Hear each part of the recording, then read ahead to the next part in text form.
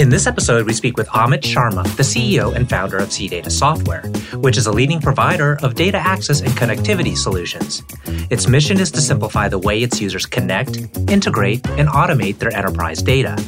The company is backed by Updata Partners and others and has raised over $160 million. Amit has guided CData Software's rise from startup to a fast-growing and profitable software company, trusted by some of the largest corporations across the globe. I'm your host, RJ Lumba. We hope you enjoy the show.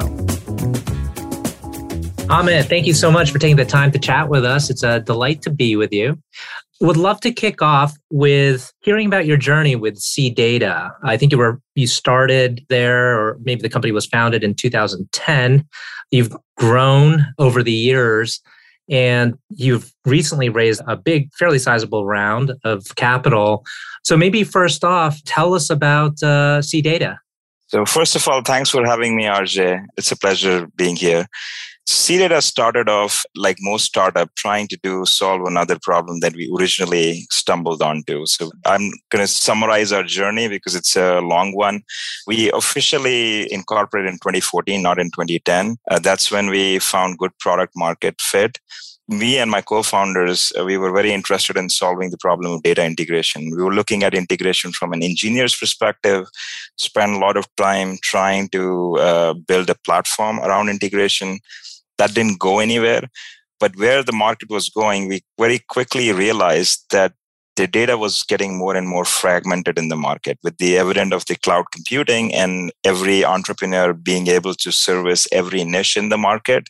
There were lots of B2B service applications all over the place. So if you imagine going back in the day, there might have been one or two prominent CRM systems or accounting systems. Fast forward to today, there is a CRM and accounting system for every niche you can imagine. So if it's real estate, there is a specialized CRM system for the real estate industry. That's all happened because of the cloud, because it makes it easier for people to target every niche.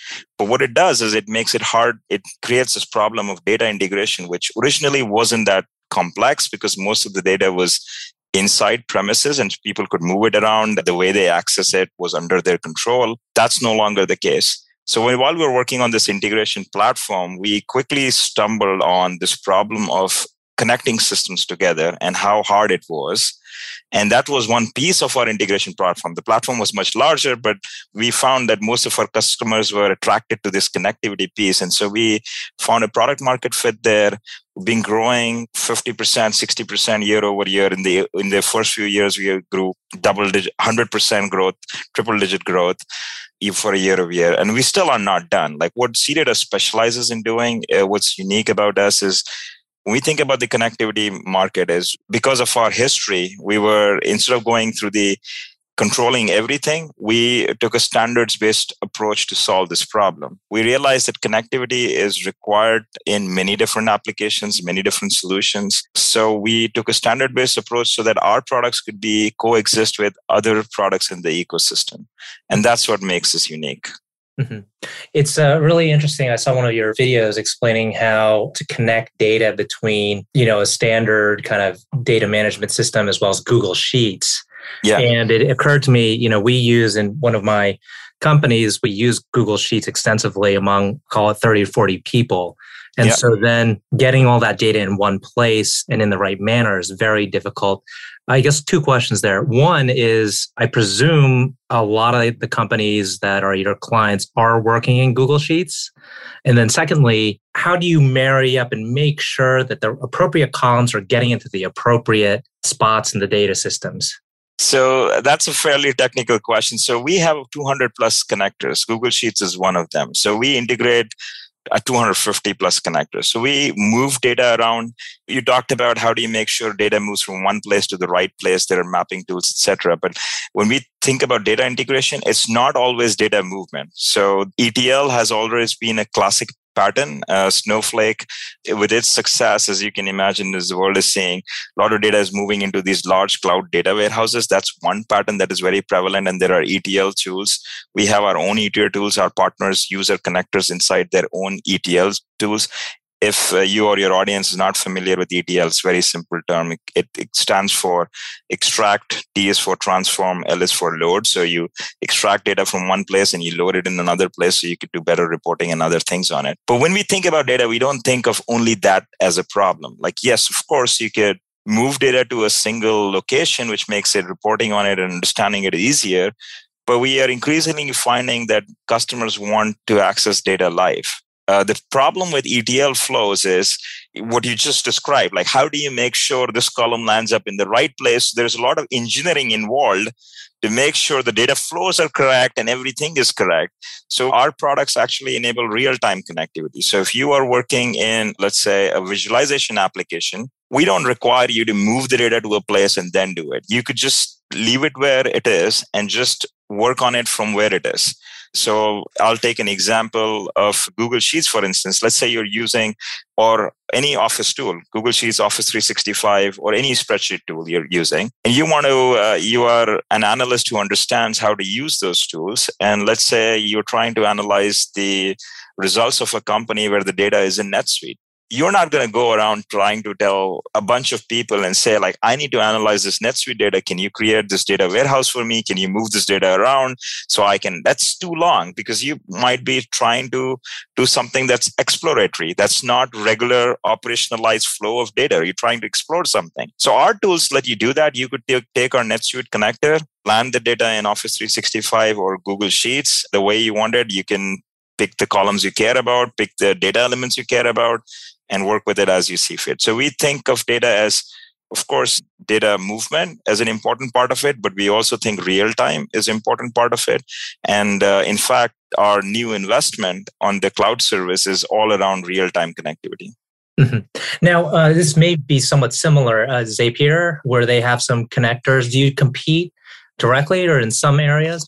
So this market is very interesting. We compete and serve some of the same people. So what Zapier does is what I would call application integration. So what they are attempting to do is, if something happens in one application, make something else happen in another. So if you're a classic example is people have all of their CRM systems where they record all the customer information. So let's say that an invoice is created or some sale happens in the CRM system that needs to be recorded in the accounting system. So some sort of an exchange happens, right?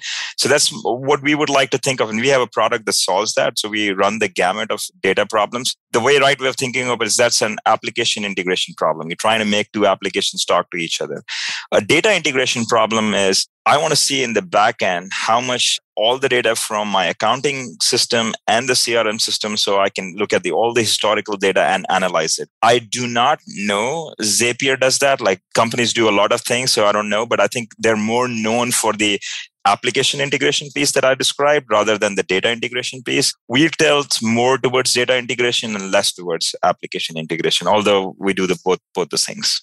Okay, got it. Now, switching gears over to building the business, can you tell us a little bit about, first off, how did you make the decision to embark on your own? Obviously we have a lot of engineers across the US, frankly, across the world, and a good portion of them are probably thinking in the back of their heads, oh, I could create a product, I could create a software company. I'm always interested to hear about that moment when you decided to do it and what gave you the confidence that you could succeed. So every founder has their own journey. My journey is very dependent on my co-founders. So I found this group of people that I loved working with. And we were all passionate about building something new and large. And that's what kept us going. So that group was where I found, I'm sure there are a lot of founders that do it on their own and they have the energy and drive to just push on their own. That isn't true for me. Like, for me, it was this group of people and we just loved working with each other and solving problems and the team that we built around. And that really helped because in the initial years, we went through 5 or 6 or 7 years without having no product market fit, right? There's a phase where you don't so when you're talking about a young engineer, I would caution them and just say, be careful about getting to the product market fit. Then it becomes easier, but be prepared to experiment, be prepared to figure out that you really truly have a product market fit and people care about what you're doing. Lead with marketing, make sure you can validate some customers and customer stories that you can repeat easily. So for me, it was that I liked the group of people we were working with. And so even though the initial years were tough, we kept going. And eventually it took a few pivots. We did not. So it wasn't a grand plan of saying, hey, we're going to build a connectivity company. That is not true for us. We said we were a group of engineers who will solve hard problems. It's going to be fun doing so. And so let's do this one. And that did not work. Okay, well, this is what we have. These are the assets we have. We're going to redeploy them to do this. And then eventually we found a product market fit. At least that's my story. And I'm sure everybody's different. And for those initial years before you had found the product market fit, had you raised capital and you were kind of like the team was living off that? A good question. So I am an immigrant. Some of my co-founders are also very conservative. We were always very conservative. We were very, very lean. And while we were experimenting, we did not spend a lot of capital. We were, to the time, we were giving part-time while we were working on other full-time jobs and doing part-time this and everything. And we're doing those sorts of things. I was employed in another company and this was a side project. But eventually, we found the product market fit. Even through the scaling the company, we were always cash flow positive to this day. So we're profitable all through our journey. Even while we were growing, I don't know how it looks like when you're not cash flow positive. So we've always been cash flow positive. Mm-hmm. And how did you sync up with UpData? So a good question, right? So when you are cash flow positive, the good thing that it does for you is you are not beholden to any investment. You're not raising capital because you need capital. You could pick your time, right? So by the time we had grown to a certain scale, we realized that none of us had seen the journey where a company grows from $5 million to 20 million, 30, 50, 100, right? So we wanted some partners who'd seen that scale.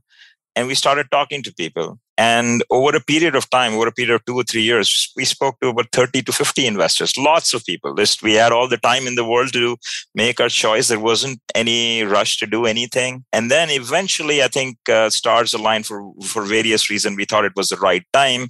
UpData was the right partner for us. Since we had spoken to so many investors, we could contrast on different philosophies and different ways of approaching different personalities, etc. And on all of that, we felt very good about UpData, and so we chose them. One of the things we like to do for the benefit of our audience, which is comprised of a lot of CEOs, is share with them. I've certainly met hundreds of investors, interacted with them on professional and personal basis. What was it that stood out for you? I mean, I'm sure a lot of investors were salivating at the fact that you were cash flow positive. What was it that made you choose UpData? So a few things about UpData. So a lot of investors are very hungry for growth, and we were very conservative, as I told you, and everything. So we wanted an investor that understood the mindset that we had, that we always want to be we want to push for growth. It makes sense. We found that product market fit. Time to invest more in the business because we're seeing all the growth that is coming in. But we still wanted to be very careful in how we did that and thoughtful in how we did that. And UpData seemed to be somebody who appreciated that and was looking for that. We also thought that they were operators, that they had run businesses themselves. Both the principals that we are working with on our board, on the UpData board, have been CEOs in companies in their past life and actually run companies and seen those cycles. I think that was a big part of why we chose UpData, because they knew. And they also specialize in B2B software and enterprise business. So even though we've spoken to a lot of investors much larger than them, we thought that somebody who's specializing on this part of the market rather than general investment firm that would do lots of things and lots of different types of investments, we felt somebody who understood the business of software, more specifically enterprise software, and understood the dynamics of actually growing while being profitable, etc. They were good on all those metrics. And we try to make the distinction here at GrowthCap between growth investors that are pure allocators, meaning they just simply deploy capital, versus those that do more than that. They try to help. They truly try to help, the company scale and whatever unique advantages they have. Have you found that case with UpData? Were there some extra things that they provided where you said, we're getting significant value from having this capital partner? Yeah, absolutely. So they helped us with few very prominent things. They helped us help accelerate the growth by investing more in the business. It seems something that's easy to do, but when you are actually being very conservative and careful, you have to change the mindset of the organization to actually invest rapidly in the business, part of which was hiring senior level executives. We had not done that before. So trying to find, since the investment, we have added our CFO, our chief product officer, CISO. So the senior level executive leadership, finding the right talent and making sure that they are on the board. We are a software company. We had not embarked on our cloud journey. So thinking through about like, how should we go about adding cloud to our mix of products and how to navigate that. So they've been very helpful in all of that. Fantastic. Well, we're coming up on time. I have a couple questions that I like to ask at the end of the interview. This veers towards the personal. One is, can you tell us about a book that you've read sometime along the way in your journey or before that has had an impact on you? I'm going to cop out for that question. I'm going to name a book that I enjoy reading a lot, but that doesn't mean much. My favorite book is Sherlock Holmes, and I have read every single story. So I read it very early in my life. I think 5th to 6th grade. I just loved the character.